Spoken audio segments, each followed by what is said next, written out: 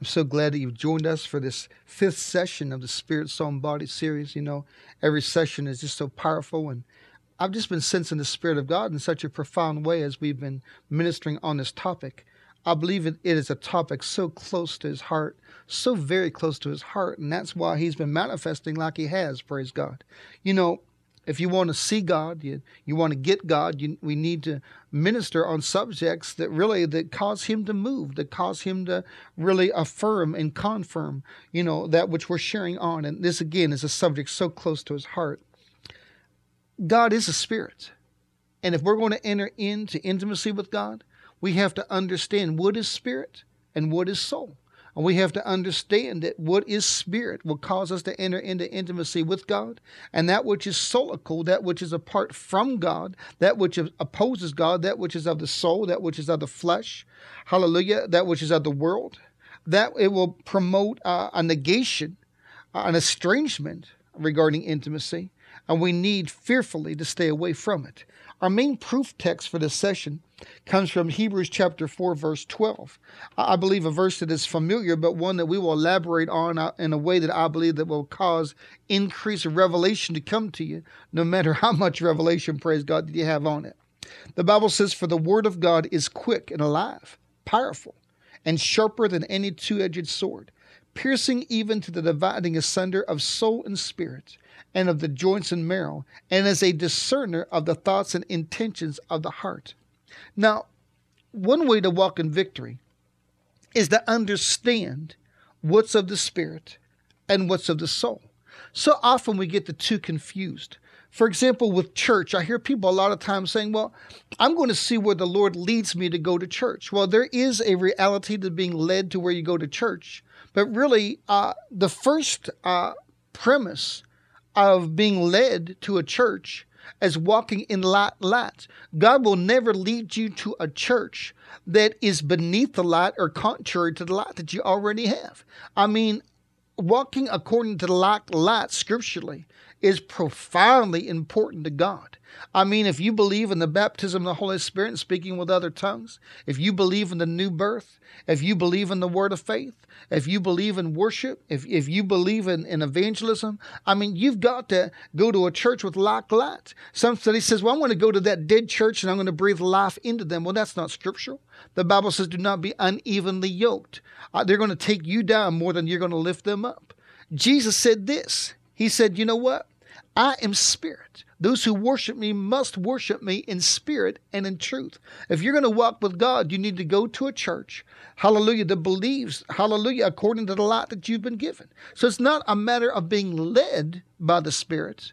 It's a matter of entering in to letting the word of God, hallelujah, lead you. See, a lot of times we have lead poisoning.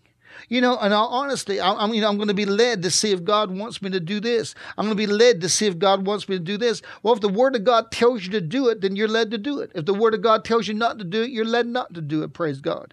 You see, it's not a matter of leading as much as it is the Word of God dividing between soul and spirit. I never forget a young couple that I helped disciple. They moved to a certain locality, and I asked them where they were going to church, and they were hesitant, so I knew that something was not right. And finally, they spilled the beans, so to speak, and said, well, we're going to a spirit-filled church, but the couple that pastors it, they both have been divorced, and the husband had a vision that he was divorced his wife, and she had a vision that she was divorced her husband, and they came together, and now they're pastoring this church. Now, I told them immediately to get out of that church. It wasn't a matter of leading. It was a matter of biblical common sense. It was a matter of the Word of God. They both entered into the adultery through deception. And if you're going to submit yourself to them, the same spirits that caused them to enter into that reality are going to work on your marriage. Thankfully, they're out of that church now. But you see, we need to walk by the Word of God first. We need to walk by the Word of God foremost. Hallelujah. A lot of times it's not a matter, again, of praying about something. It's not a matter of leading. It's a matter, praise God, of entering into the place of simply abiding by the Word of God. God is not going to tell you to leave your spouse. Hallelujah. God is not going to tell you to go to a church that's contrary to like light. But if there are a number of churches or a few churches in your locality of like light, then you have to pray to be led by the Holy Ghost, by the Spirit, to see which one you're supposed to go to. Now, what I want you to see is this. As a child of God, hallelujah, we have the ability to discern what is from the Spirit and what is from the soul. And first and foremost, as Hebrews 4:12 shares, the Word of God is our guiding light. You know, the entrance of His Word, Psalm 119, 130, giveth light. The Word of God has to be first and foremost. Hallelujah. And I tell you what, you need to be in the Word so the Word can be in you. Hallelujah. And when the Word's in you, that's when, praise God, it will guide you. Hallelujah. You'll live by it. You know, we need to fearfully enter into the Word of God. The Bible says in the book of Philippians chapter 2, to work out your salvation with fear and trembling. I would fear not walking by the Word of God. You know, one scripture verse that you override by your natural man, one scripture verse that you throw out can destroy your life. I was ministering in a certain denomination years ago, and the pastor said, there's not many evangelical pastors here. I'm thinking of getting out, and he should have gotten out. And he said, you know, one phrase changed our whole denomination. The theologians that dominated the denomination, they came up with this saying. They said, we believe that the Word of God we believe that the Bible contains the Word of God, rather than saying that the Bible is the Word of God. See, they said it contains the Word of God. So that means they had the liberty to find out what scriptures they felt were relevant to today's society and what weren't. They're ordaining homosexuality and homosexuals and everything else. And I'm not somebody that degrades homosexuals in the sense that I believe they can be saved, delivered, set free. But I am somebody that will indeed proclaim the reality that it is sin. And certainly it is a sin of great proportions. Now, we have to enter into the reality of fearfully walking with God. What does it mean to walk with God in a fearful way? Well, it means to never override either His Word or His Spirit. You see, we need to enter into a place whereby we understand that really my favorite poster, and I love posters and bumper stickers, you know, and T-shirts with different sayings. And one of my favorite posters, in fact, I was ministering to a college president, a university president not that long ago, and he started to really try to negate the reality of the Bible being the Word of God. And I shared with him, the logistical realities, and to try to encourage him, but he still was resistant. And before I left, I simply said, Doc, I'll tell you what, I saw a poster, and it said this. It said, there are two main truths in the world. The first truth is that there is a God. The second truth is that you're not Him. And we need to understand that we're not God. And like Adam and Eve, who tried to usurp the very nature of God, I tell you, we need to understand that we need to say whatever the Word says, I'll believe. Whatever the Word says, I will do. Whatever the Word says, I will be. Whatever the Word says, I will proclaim, I will worship, I will praise, I will do, I will pray it into me. Glory to God, no matter what, oh, hallelujah, no matter how hard it seems. I mean, the Bible says, praise God, that, we're to die daily to our flesh. It says that, we're to bless those who persecute us. Some of those things are hard, to forgive those who try to come against us. But you know what? As we enter into fearfully walking before the Word of God, that's when we're going to enter into victory. Amen. Well, when you enter into the Word of God, that's when you're going to be able to hear the voice of God. And you see, there are certain things that you can't look into your Bible and just find, in the sense of, what job you're supposed to take, who you're supposed to marry, what house you're supposed to buy. You have to be led by the Spirit. What's of the Spirit and what's of the soul? Again, the soul is the emotional part of us, the mental part of us. It is our personality, our willpower, our mind. And our soul is good long as it's in the subjection of our spirit. So when I'm talking about our soul now, as our soul being really by the word of God being pierced with a two-edged sword so we can discern what's of soul and spirit. I'm talking about the soul that's not good, and the soul that really negates the spirit, the mind that exalts itself above the word of God, the emotions that take precedence against the word of God, the personality that would supersede the word of God, the willpower that would negate the reality of grace. You got to ask yourself, what's of the spirit and what's of the soul? Well, God always leads us by joy and peace. For example, if I am if somebody's single and they're seeking a mate, they have to obviously not go by the word of God first. They can't be unevenly yoked. That person has to be saved. That person should be on their same level spiritually with the same vision. But you know what? Then what? Well, then you got to be led by the Spirit of God. And all I can tell you is this. The person that God has for you, they will stand out to your spirit as no one else. Glory to God. The Bible says in the Song of Solomon, she will stand out, even though there might be 10,000 lilies in the valley. There's that one lily, praise God, that's going to stand out. And they will be the lily of the valley to you. I was ministering that truth to one young man. He was a very prominent young man, a great athlete at the university. He said, "You mean it's just not lilies everywhere?" I said, "No, it's one lily that's going to stand out, praise God. And hallelujah. One rose that's going to stand out, the rose of Sharon." Well, he married a wonderful girl, praise God, and has an awesome family. He's in ministry today. But I tell you what, it's not lilies everywhere. Hallelujah. It is one lily that's going to stand out. It's not going to stand out, praise God, to your soul necessarily. It's going to stand out to your spirit. I'll never forget, I had a young man come to me and he said, "I'm going to be honest with you." He said, he was a very astute young man, very good looking young man. And he said, the girl that I'm thinking about entering into a dating relationship with, she isn't the most beautiful girl that I've ever had the opportunity to be with. But she is just somebody that stands out to me. I think she's awesome. I said, "Praise God."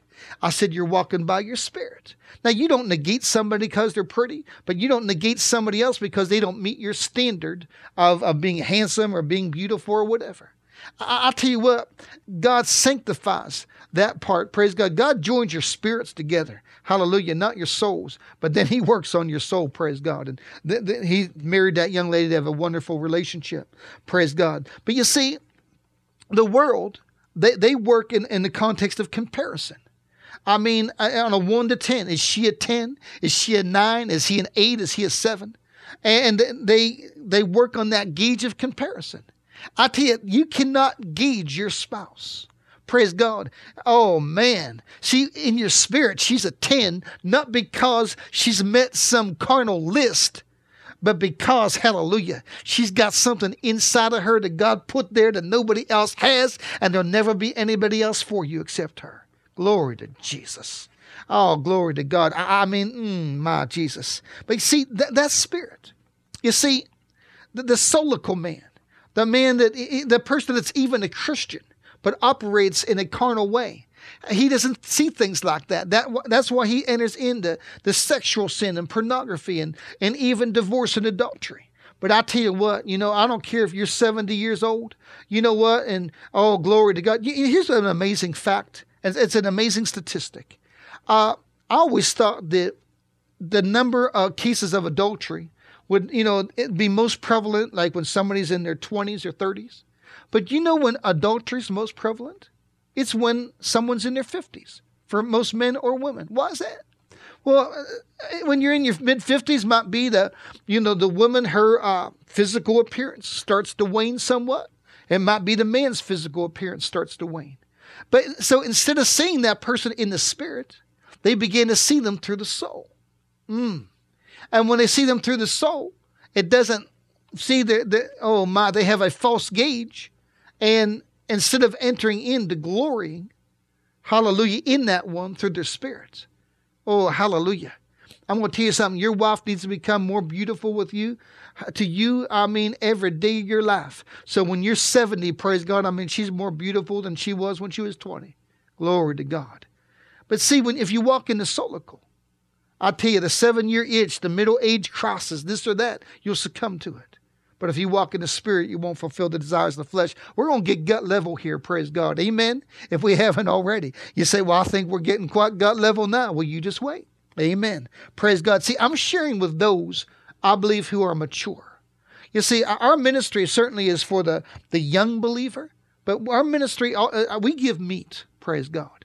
And the Bible says those he loves, those who are producing fruit, he prunes. Did you ever see a tree that's pruned? I mean, some things are chopped off. I mean, if you're going to grow, you're going to have to be pruned, praise God.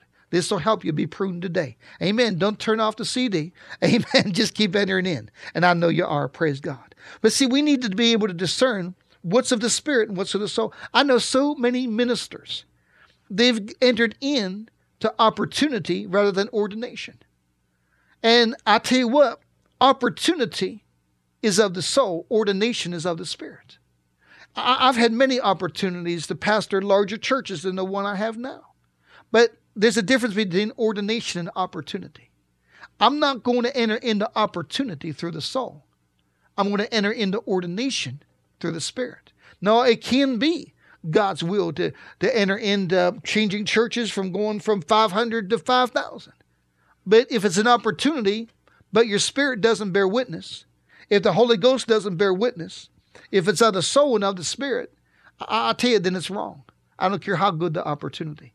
I tell you what, someone says, how do I know whether it's of my spirit or my soul? I guarantee you this. You walk with Jesus. You put the Word of God in you. You seek God. The Bible says he will lead you forth with joy and peace. Hallelujah. And oh, glory to God. In Isaiah, hallelujah, chapter 55. He will lead you forth in joy and in peace. Praise God. That's the way God does things. He leads you forth in joy and peace. And see, that is so exciting. I mean, that's just how God works, praise God. Through joy and peace. See, not through the soul, but through the Spirit, praise God. I tell you, oh, glory to God. There's just so much there. Glory to God. I mean, Jesus. Oh, hallelujah. Oh, hallelujah. It's just so exciting to me. You know, Isaiah chapter 55, verse 12. For you shall go out with joy and be led forth with peace. The mountains and the hills shall break forth before you in a singing. All the trees of the field shall clap their hands. Oh, glory to God. Isaiah 55, 12. You see, so often people want worldly success as opposed to spiritual success.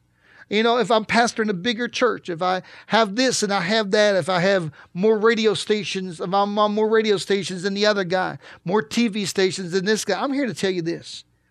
You enter in to destiny through ordination, you will be the most successful person on the day of judgment that there is.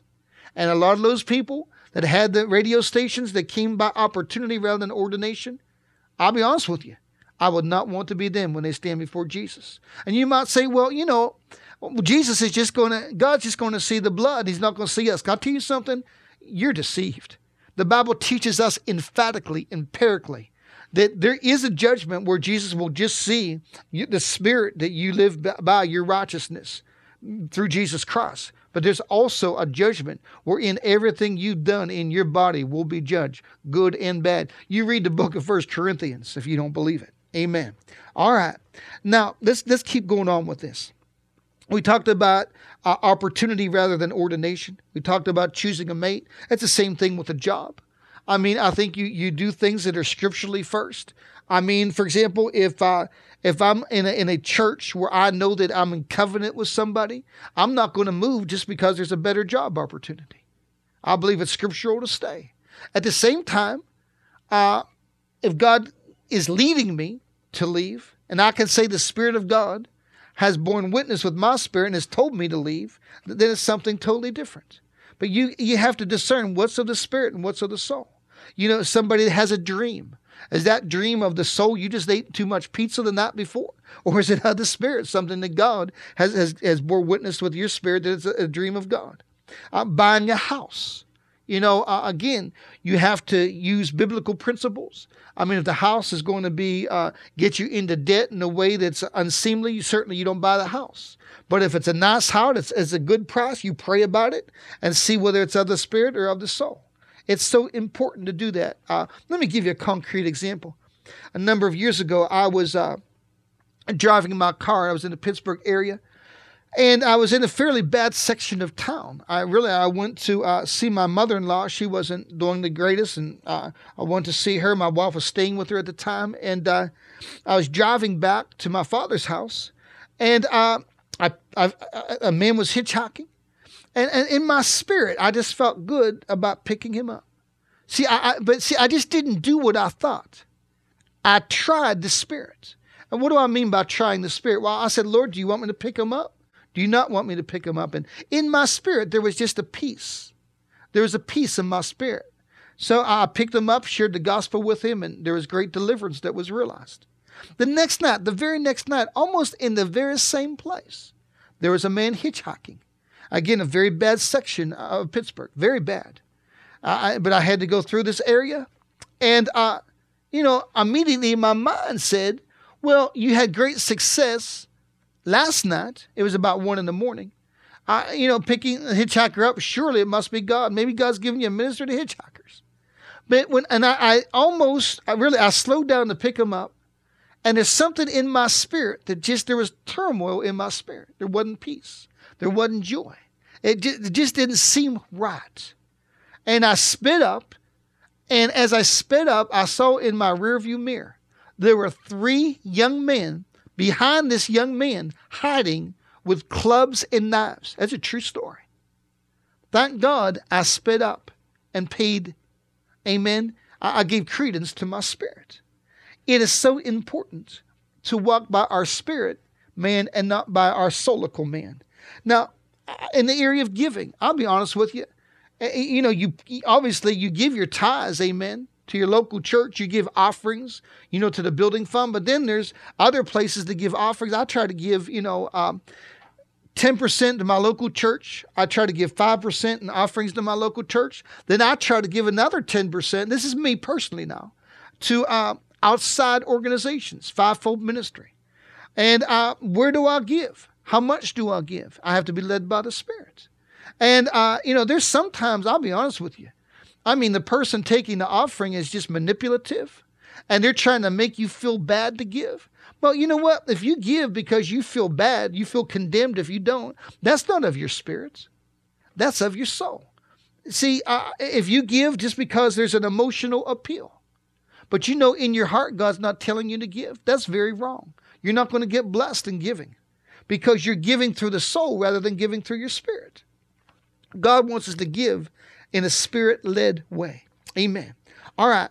Now, what I want to enter into at this time, I want us to enter into the reality of the spirit life versus the soul life. The spirit life versus the soul life. What I find, and I'm going to be very honest with you, and this is where we're going to get gut level. We're going to get very gut level. What I find in Christianity today is that there is what I call a Christianized soul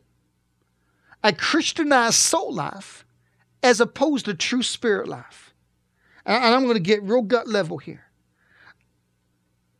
For example, in salvation itself, Jesus, when people came to him, he made them aware of the price they had to pay. The rich young ruler said, man, I want to follow you. He said, well, let's see how much you want to follow me. Before you follow me, before I will let you follow me, I want you to sell all that you have and give it to the poor. Wow.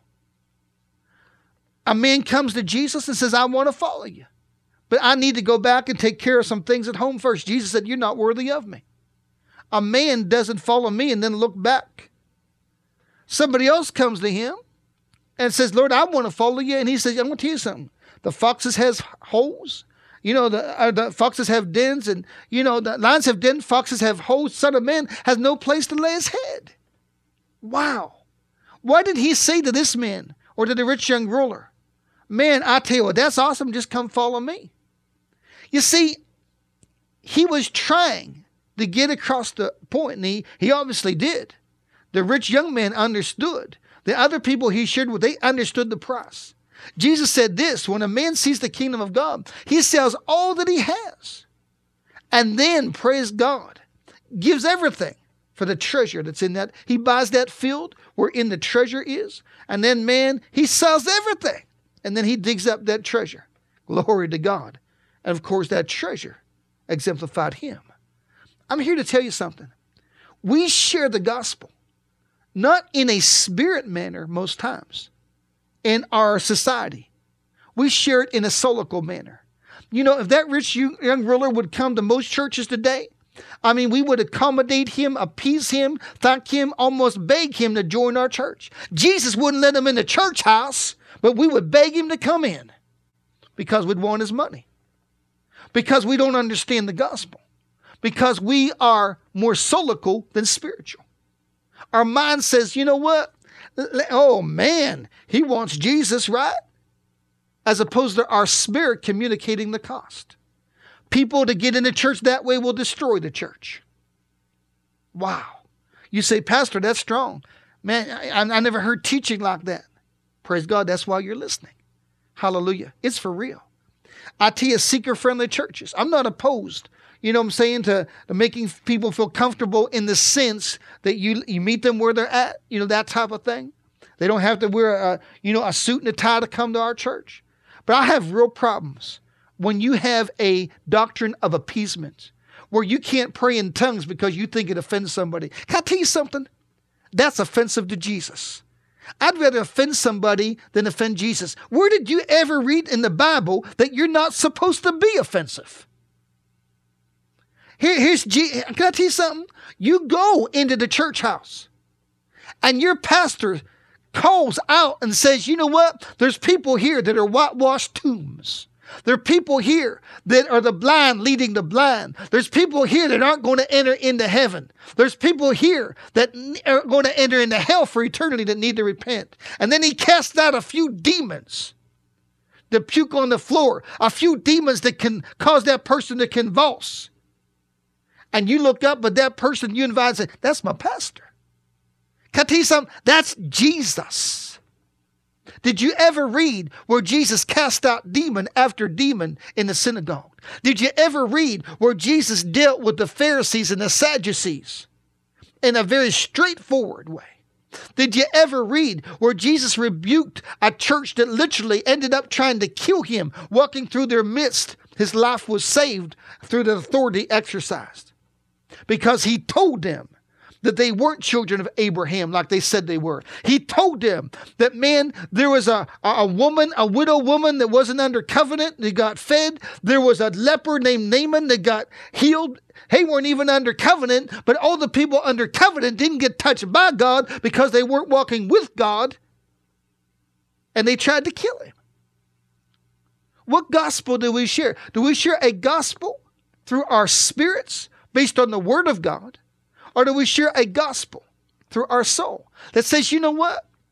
If we give somebody Krispy Kremes to get them in, Starbucks coffee at the gate, we don't pray in tongues, we don't worship like we know we should, we don't make the service too long, we accommodate them, we appease them, we even play secular songs, you know, at the altar call. I mean, people are playing in seeker-friendly churches. I mean, the Moody Blues.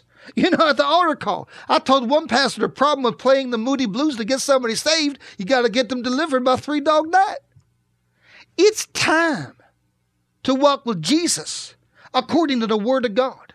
I don't know about you, but when I'm in a service like that, my spirit is separated from my soul. And I tell you what, I see what's in the spirit and what's in my soul, and what's in my spirit I'm going to go with. I can't afford to be in a church like that, and I don't care how big it is. And there's a deception right there. Whoever said bigger is better? Where did you ever read that? Jesus in John chapter 6, because he shared about eating of his body and drinking of his blood, lost 90% of his congregation. He even asked Peter, will you leave too? Boy, what a failure in ministry. I'm going to tell you something. Bigger is fine. Bigger is good if it's through the Spirit. But it doesn't mean anything. I would rather have 50 people equipped by God, giving themselves to Jesus, doing the works of God. I'd rather be in a church of 50, being equipped to do the works of God, entering into intimacy with God, than being in a church of 5,000 where I don't get fed like I do in a church with 50. That's a profound deception.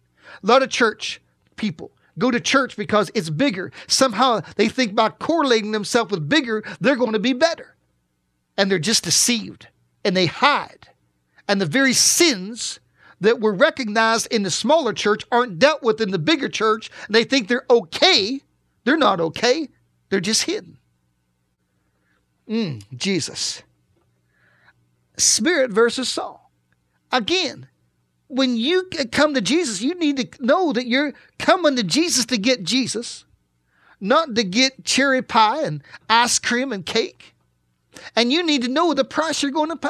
First thing that Jesus did when he appeared to the Apostle Paul, knocked him off that horse. He said, here's the deal. I am Jesus, whom you're persecuting. And here's the price you need to pay if you're going to follow me. That sounds like the same Jesus that walked the earth before he was resurrected. That's the same Jesus now. Can I tell you something? If you get saved by accommodation and appeasement, you're going to get offended and you're not going to walk with the Jesus of the Bible. Amen. All right, let's continue to go on. Praise God. We're talking about spirit versus soul. Spirit life versus soul life. I said that so many Christians have what I call a counterfeit spirit life. They simply have a Christianized soul. I mean, they got the bumper stickers on their car. They go to this church. You know, they got the Christian t-shirts. They got this. But they're still not living the life. You know, I heard a story through Joyce Meyer Ministries, who I appreciate so much. And I guess it's a true story. There was a lady that, she had bumper stickers all over her car. You know, I work for a Jewish carpenter. You know, he whom the sun sets free is free indeed. You know, just trust Jesus. You know, I love Jesus. And, you know, anything you can think of. Had the fish on her window. And she was stopped by a police officer. And she wasn't doing anything wrong, seemingly. And the police officer took her into the station. And she said, well, you know, what did I do wrong? Well, he said, I'll be honest with you, ma'am. He said, I saw you cutting off people in traffic. I saw you yelling at the one guy that didn't even hardly do anything to you. I literally heard you cursing, you know, your windows down as I pulled up beside you. He said, I just assumed this car was stolen. He said, I saw all the Christian bumper stickers on your car, saw your behavior, and I just assumed the car was stolen. Can I tell you this? Just because you got Christian t-shirts, Christian bumper stickers, and even go to a church that, you know, shares the gospel in some way, it doesn't mean you're walking in the Spirit. We need to understand that Jesus Christ is about intimacy. He's about being broken in the sense that, man, when you think of his name, you weep. I don't think you can take God's name in vain and say you're walking in the Spirit. I know Christians, people that say they're Christians and take God's name in vain. I could never do that. I couldn't do it. Christianity, walking by your Spirit, is being sensitive to the Holy Spirit. It's being broken in the sense that you weep when you hear the name of Jesus. It's living a consecrated life. It's being immersed and enthralled with worship, the Word of God. Seeing witnessing as a privilege rather than an obligation. Just wanting to spend every minute you can with Jesus. You see, we need to understand what's of the Spirit and what's of the soul. I have so many people. And it's almost like, and this is why I think so many people go back. I mean, there's such a high percentage of people that accept Christ and then go back into the world. And you read about it in your Bible. Now, there's the doctrine of once saved, always saved that I don't believe in any more than the man on the moon. I mean, you read the Bible. The Bible says, you know, in the book of Jude, it talks about those who are twice dead. Well, you were dead in trespasses and sins, and then you were saved. How can you be twice dead if you can't get twice dead? The Bible says in the book of Hebrews that if you sin willfully after coming to the knowledge of the truth, tasting of Jesus Christ, there no longer remains a sacrifice for your sins. I'm here to tell you, if there's no sacrifice for your sins, you're not saved anymore. Now, there is a reality. There's those who believe that, if you do something wrong, you lose your salvation. I think it's hard to lose your salvation. It is hard to lose your salvation, but I believe it can be lost. It's a free gift, but you can give it back. But I'm here to tell you this. A lot of people go back because they never enter into tasting of what real spirit life is. I mean, they get saved, they get an initial thrill, but it's almost like their life is not that much different than somebody that's not saved. I mean, they curse like others. They look at pornography like others. They get more excited about sports than they do about Jesus. It's like the world. And I believe it's because they've never fully tasted of Jesus Christ. They never learned to walk by their spirit. Also believe that they go back because they never enter in to learning to walk by the grace of God, to making it work. Glory to God. We need to teach people how to make it work. You see, a lot of people try God's word. You don't try God's word. Man, that's a recipe for deception and destruction. You don't try God's word. You work God's word until it works. Glory to Jesus. You don't try marriage. Glory to God. You enter into marriage and covenant and it will work for you. Glory to Jesus. Now again, I'm speaking to you as mature. I'm speaking to you as mature. Glory to Jesus. But I want you to understand this. We need to be able to understand experientially what spirit life is and soul life is. There are so many people. I mean, there are, younger Christians, college age, high school age, and even beyond. I get asked this all the time. How far can I go sexually? I'm in a dating relationship. And I always look at them and say, not real far. I tell them this. What do you think Jesus would do? They usually bow their head in shame. But it's not to hurt them, it's to bless them. What would Jesus do? Jesus is there. He's watching you. If that was your sister, would you want her treated like you're treating this girl? How about this one? Don't do to other men's daughters what you don't want to have done to your own. Wow. Pastor, you're getting strong. Well, isn't it time somebody is?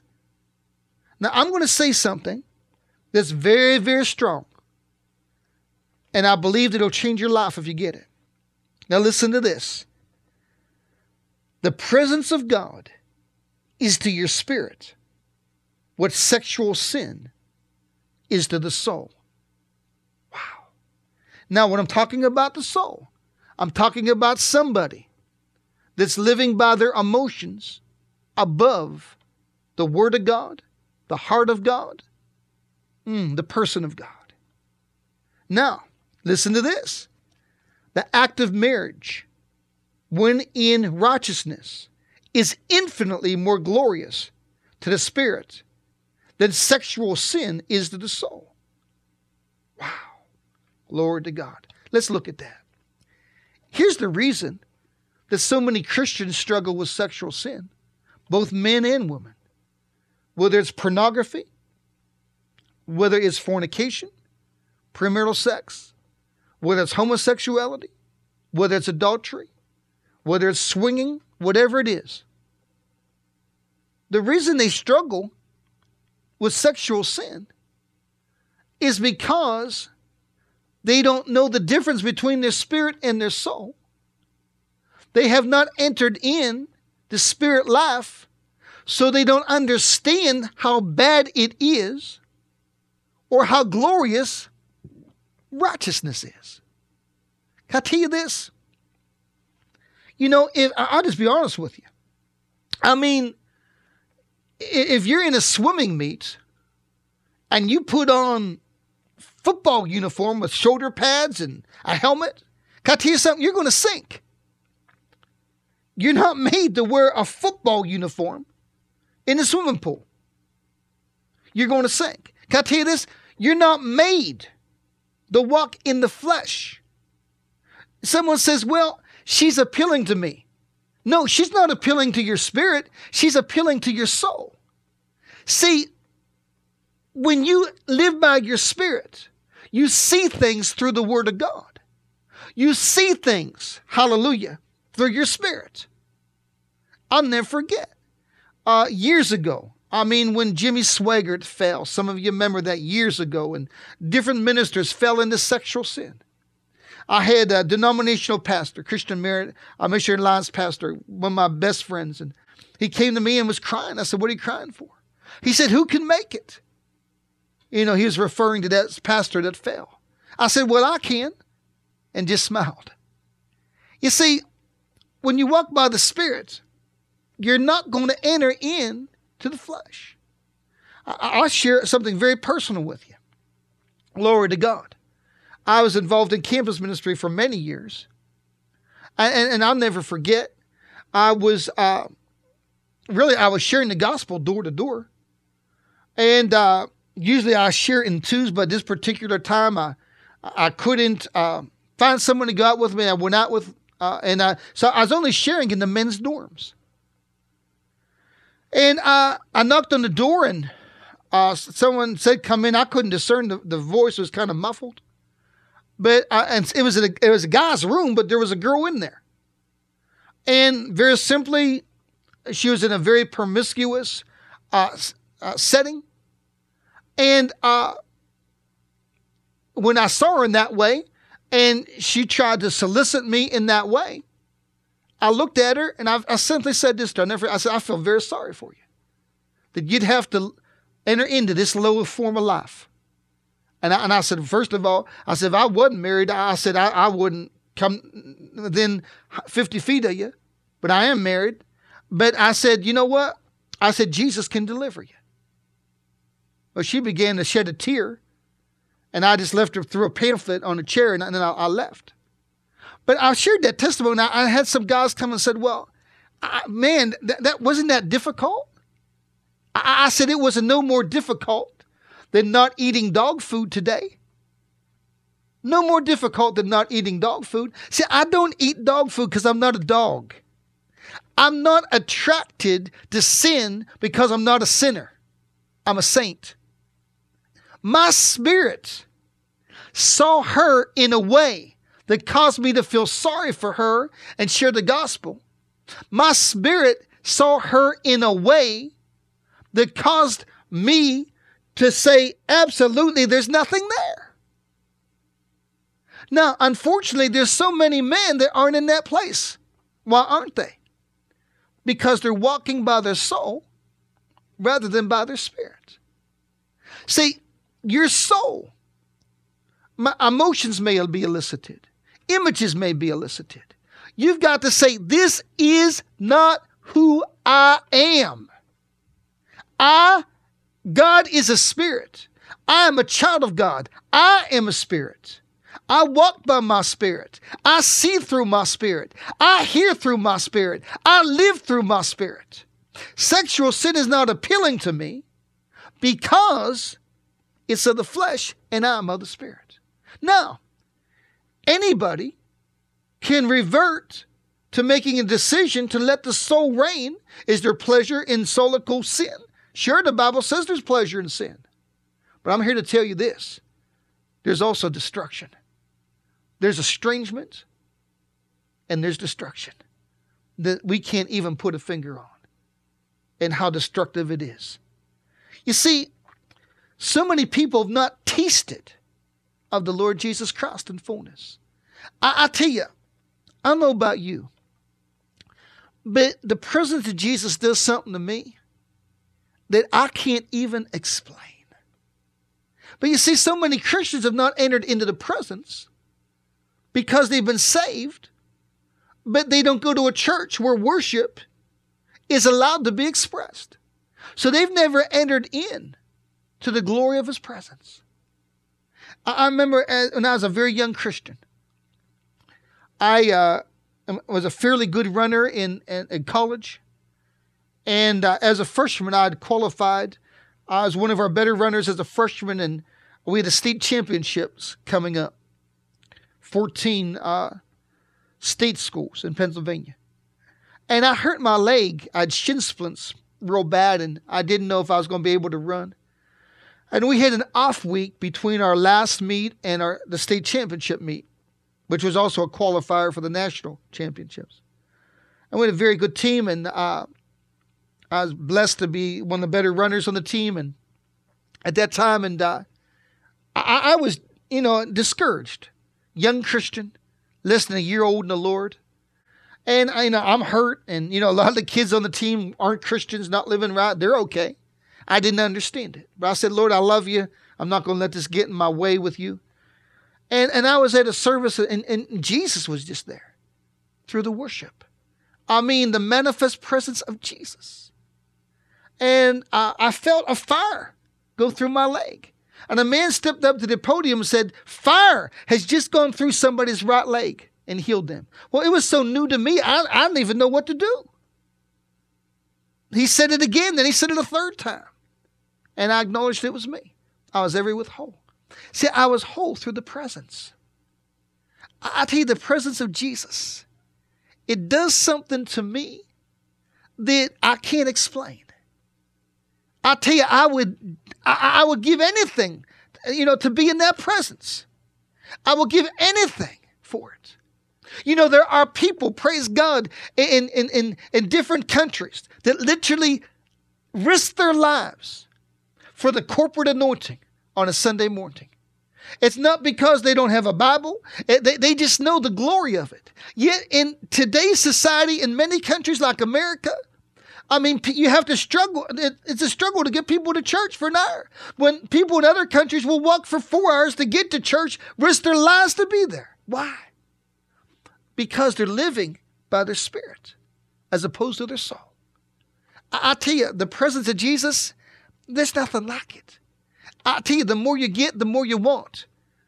There can be an addiction in your spirit in a good way, just like there can be an addiction in your soul in a bad way. I tell you what, America is an addicted society. We can't even have a leave on the shelves of stores because people are even addicted to it. Millions upon millions upon millions are addicted to drugs of every kind. Prescription drugs, marijuana, cocaine, whatever you can think of. Oxycontin, whatever you can think of. We're a society that's addicted. I have people all the time. They say, why, don't you, do this and do that? And I tell them this. It's because I don't have a need for it. I don't have a desire for it. But more than that, it doesn't do anything for me. Now, and this is where I'm going to get gut level. I'm not talking about legalism. It's okay to go to a baseball game. It's okay to watch a football game on TV. But I'll tell you what's not okay. When you watch a football game 10, 12, 15 hours a week, and you get in your Bible 6 hours a week, there's something wrong with that. There's something wrong with that. You see, your spirit man is enthralled with the presence of Jesus Christ. Your solical man wants to divide Jesus, dissect Jesus. Jesus is for Sundays. Jesus is for Wednesdays. But Jesus isn't for the workplace. Jesus doesn't affect what I watch on TV. Jesus doesn't affect the music I listen to. Can I tell you this? If something doesn't draw you closer to Jesus, then why engage in that activity? I'm going to tell you something. It's time to get on fire, to be enthralled with, to get immersed in Jesus Christ. People, I'll tell you, oh, Jesus. You see, when you're hungry for God is when you're going to get God. And I tell you, the more I get God, the more I'm hungry for God. And the more I'm hungry for God, the more I get God. The more I get God, the more I'm hungry for God. We're going to pray at the end of this session for you to be hungry. But I'm going to give you some wisdom right now. How do you get hungry? I'll tell you, one of the main ways you get hungry is to eat of Him.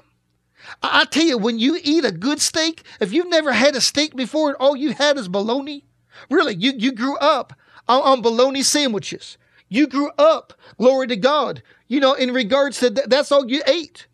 I tell you what, that's all you know. But I tell you what, when you start eating steak, when you start ending into eating steak, you say, my gosh, I can't eat bologna sandwiches for supper anymore because I've tasted the steak. Man, you need to get to a place where you experience the Shekinah, weighty, awesome, open presence of God. You need to eat of the Word of God in a way that it's just like Jesus appeared to you. Here's something that excites me. Most people, I'm just getting gut level with you. They did Gallup did a survey recently, and they said the average person that calls himself a Christian reads the Bible less than 10 minutes a week. That's called shameful. And that's why the devil destroys lives. But I tell you what, the Bible teaches that the highest form of revelation is correlative or akin to having a vision, literally seeing Jesus Christ. I mean, Jesus. I tell you, when you eat of the Word of God, John 6:57 says this, even as I have eaten of the Father and lived by him, so he who eats of me will live likewise and live by me. Can I tell you something? You can eat of Jesus even as Jesus ate of the Father. Wow. And see, but you've got to eat to understand how glorious eating is. Hallelujah. You've got to eat to understand how glorious eating is. Glory to Jesus. Hallelujah. Glory to God. Glory to God. Glory to God. Hallelujah. Glory to God. Thank you, Jesus. I tell you, we need to understand just how awesome glorious life is. Hallelujah. Hallelujah. Hallelujah. Oh, hallelujah. Thank you, Jesus. Thank you, Jesus. Hallelujah. Glory to God. Hallelujah. Now, you can sense my excitement. And what I want to get across to you is this. Taste of Jesus. When you taste of Jesus, you're going to get more hungry for Jesus. And the more hungry you get, the more you're going to get. And the more you get again, it's just a cycle of glory. Now, what I want to get across to you is this. When we enter into this type of lifestyle, there are people that are going to say you're fanatical. There are people that are going to say you can't live like this. There are people that are going to say that, it's just too much. But I'm here to tell you this. Jesus Christ died for you to enter in to him in a way that you are so enthralled with Jesus, you are so caught up with Jesus, that temptation loses its power simply because you enter into a place where you are spirit and so enthralled with Jesus through your spirit that nothing else can take you away from it. Glory to Jesus. Now, another way you get hungry is when you experience the power of God. I'll never forget the first time I was at a Catherine Coleman service. Now, those of you who are younger, you might not know of her ministry. She ministered in the 50s, 60s, and 70s, early 70s before her death at the age of, I believe it was 73. And her meetings were so powerful. I'll never forget, the first time I went to her service was a Good Friday service. It was at the Syria Mosque in Pittsburgh, and one of my good friends who helped lead me to the Lord, who helped disciple me, said, won't you come with me to a Catherine Coleman healing service? Well, I said, I have no idea what that's like or what it means. But he said, well, I'll tell you what, I'll pick you up at 9 o'clock. I said, well, that's fine. Service starts at 10. My house is only 20 minutes from the old Syria Mosque in Pittsburgh. It's been torn down since. He said, no, I'm picking you up at 9 o'clock at night. I said, 9 o'clock at night? Why? He said, well, we got to sleep on the street. We got to sleep overnight just to get in. I said, you're serious? He said, I'm very serious. Well, when I got in, I understood why. There was a multitude of people healed. I mean, cancer healed in an instant. Cerebral palsy, destroyed. I mean, Jesus. I think just the 5 young people I shared a prior that before my very eyes, profoundly afflicted with cerebral palsy and healed in a second. You see, when you eat of this, it just causes you to understand what the Spirit-filled life is about. You know, when you lead someone to Jesus Christ, wow, what an awesome experience. Man, when you enter in to the true Spirit life, I mean, there's nothing that can compare to it. And that's what I want to share with you in our last segment of this session. So often, we're intimidated by what the world seems to have. You know, this person we don't share the gospel with because he has a position of seemliness and authority. This person has such a great family. This person has money. This person has a reputation. This person has a giftedness and athleticism and the arts or whatever. Can I tell you something? If somebody doesn't have Jesus, they don't have anything compared to you. So often the reason that we don't share about Jesus is that we have a solical Jesus. We're a solical Christianity. We have him in part. Can I tell you, if you get anything from this session, get this.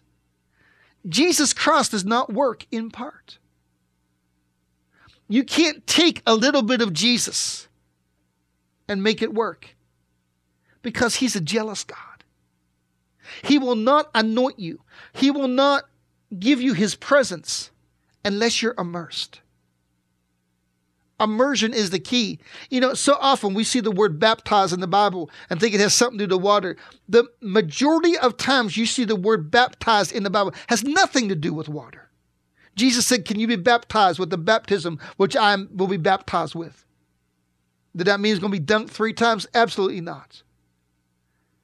Immersion is the key. And so often in a society of lukewarmness, accommodation and appeasement, the church, it's gone into the church. You've got to be immersed to experience. I want you to go to a verse with me.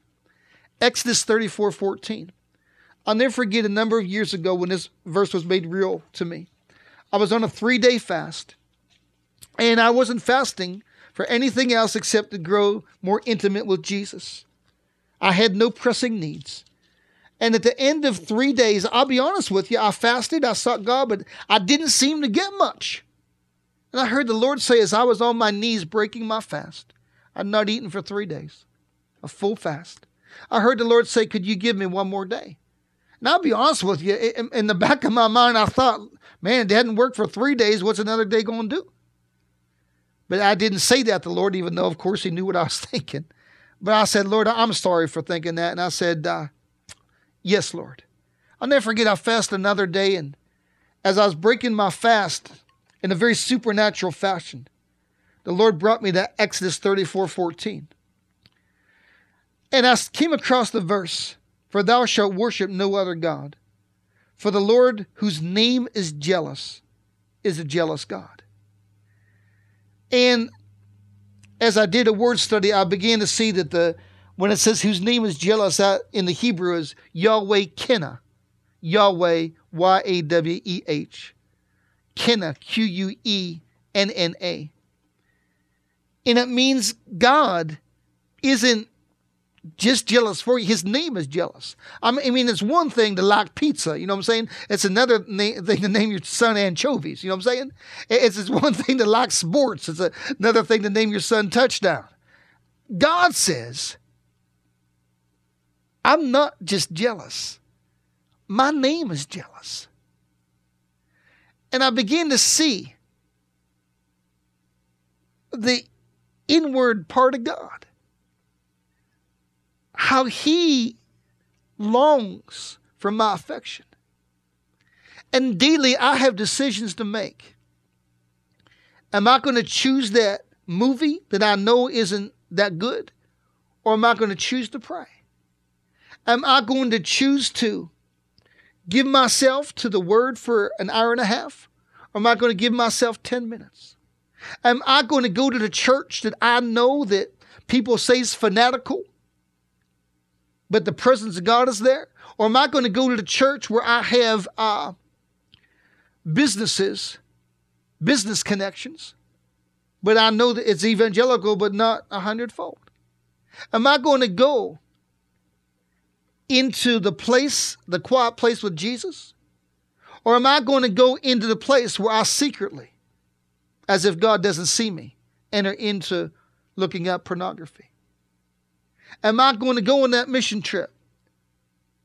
Or aren't I when God's leading me? You see, God is spirit.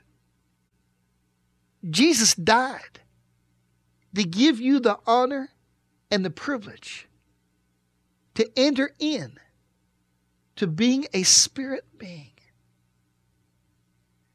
And when you enter in to being a spirit being, you eat of God who is spirit. You taste of God who is spirit. You enter into an intimacy with God. You enter into a awesomeness with God that, I'll be real honest with you, it's indescribable, it's incomparable. There's nothing like it in the whole world. It's the most awesome thing that there is. It's nothing short of awesome. Hebrews 6 talks about this life.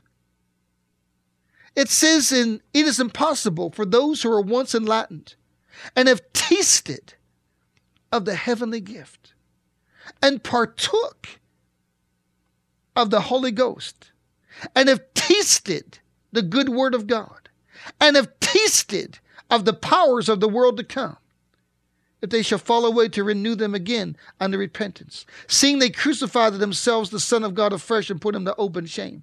Now, this doesn't mean if you're in sin that you can't come back to God, but it means that if you enter into a place, I call it the place of no return, you have entered into such an intimacy with God, and unfortunately, few people get there when everybody should get there.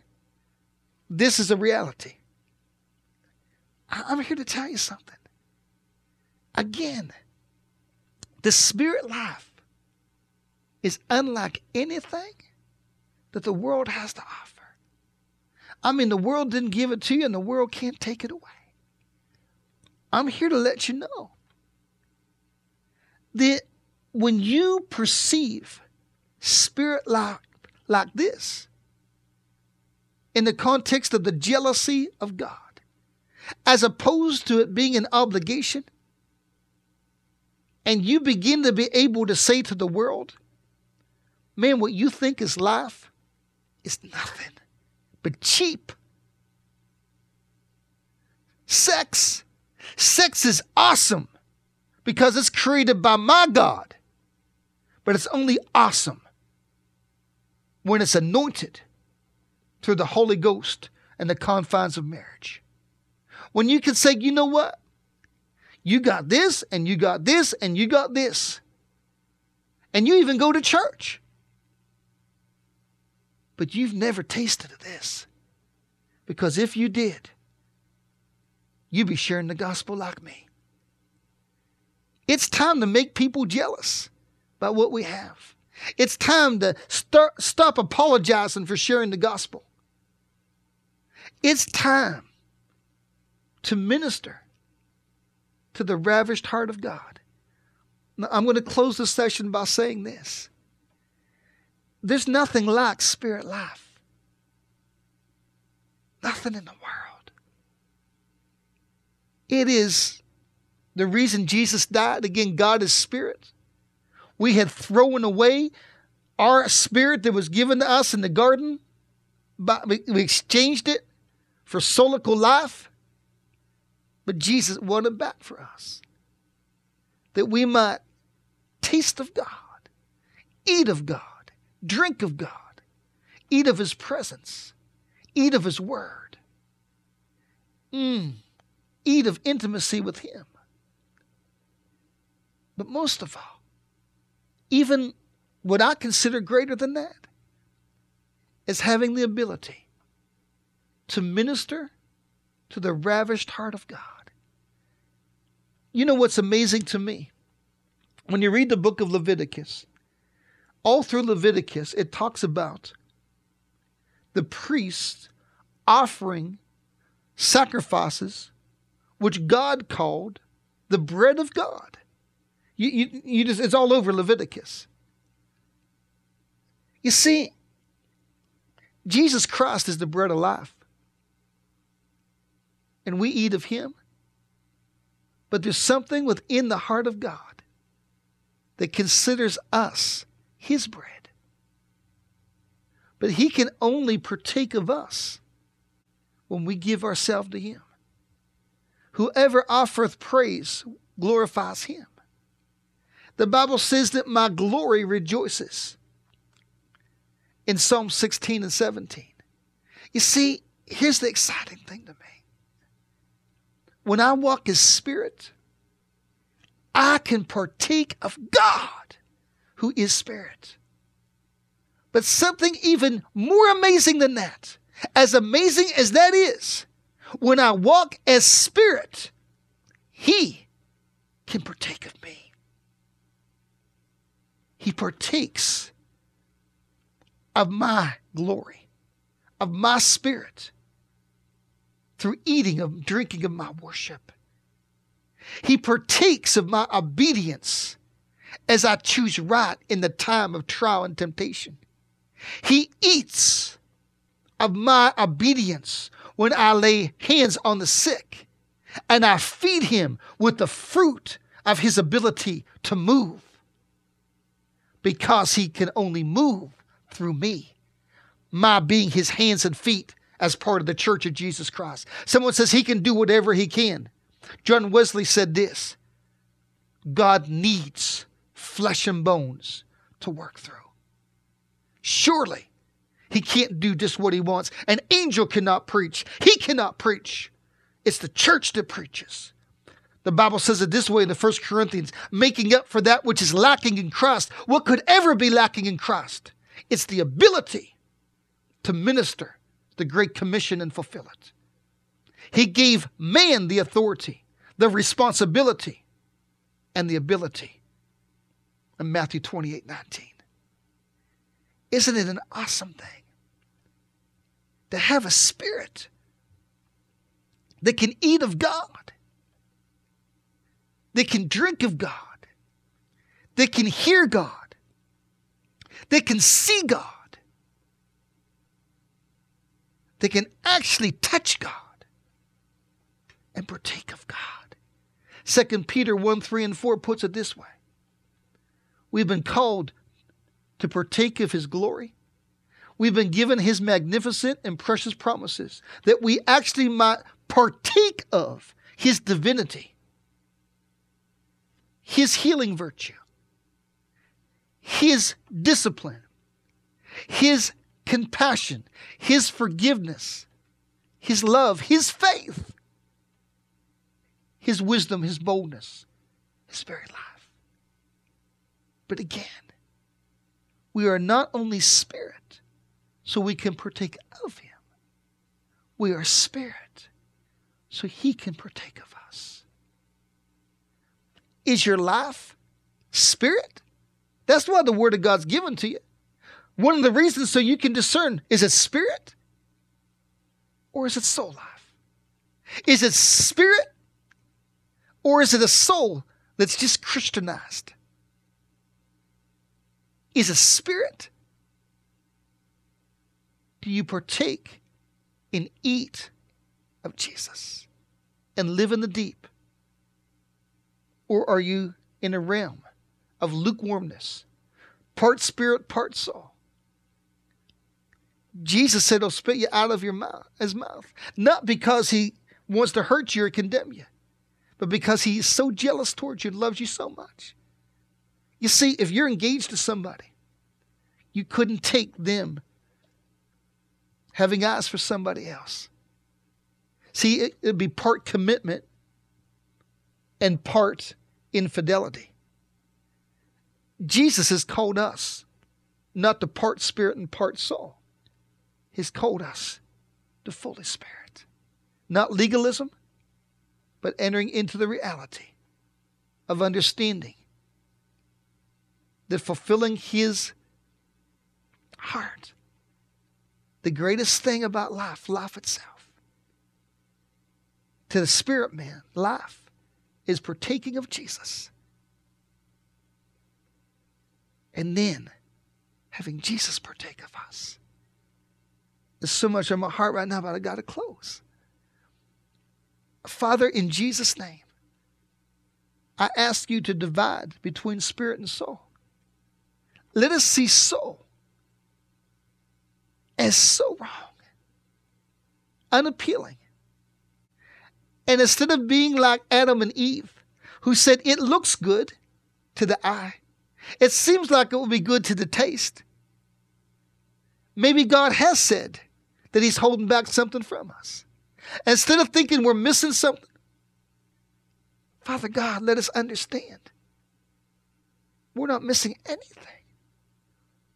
Through our spirit, we've been given the ability to receive everything because we can partake of you.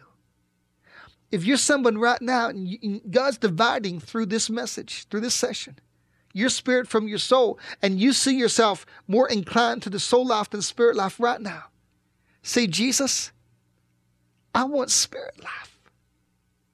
I want to eat of you. I want to taste of you. I want to drink of you. And I want you to eat and drink of me. I give you my life. Immerse me in you. I make the decision, Lord, to immerse myself in you.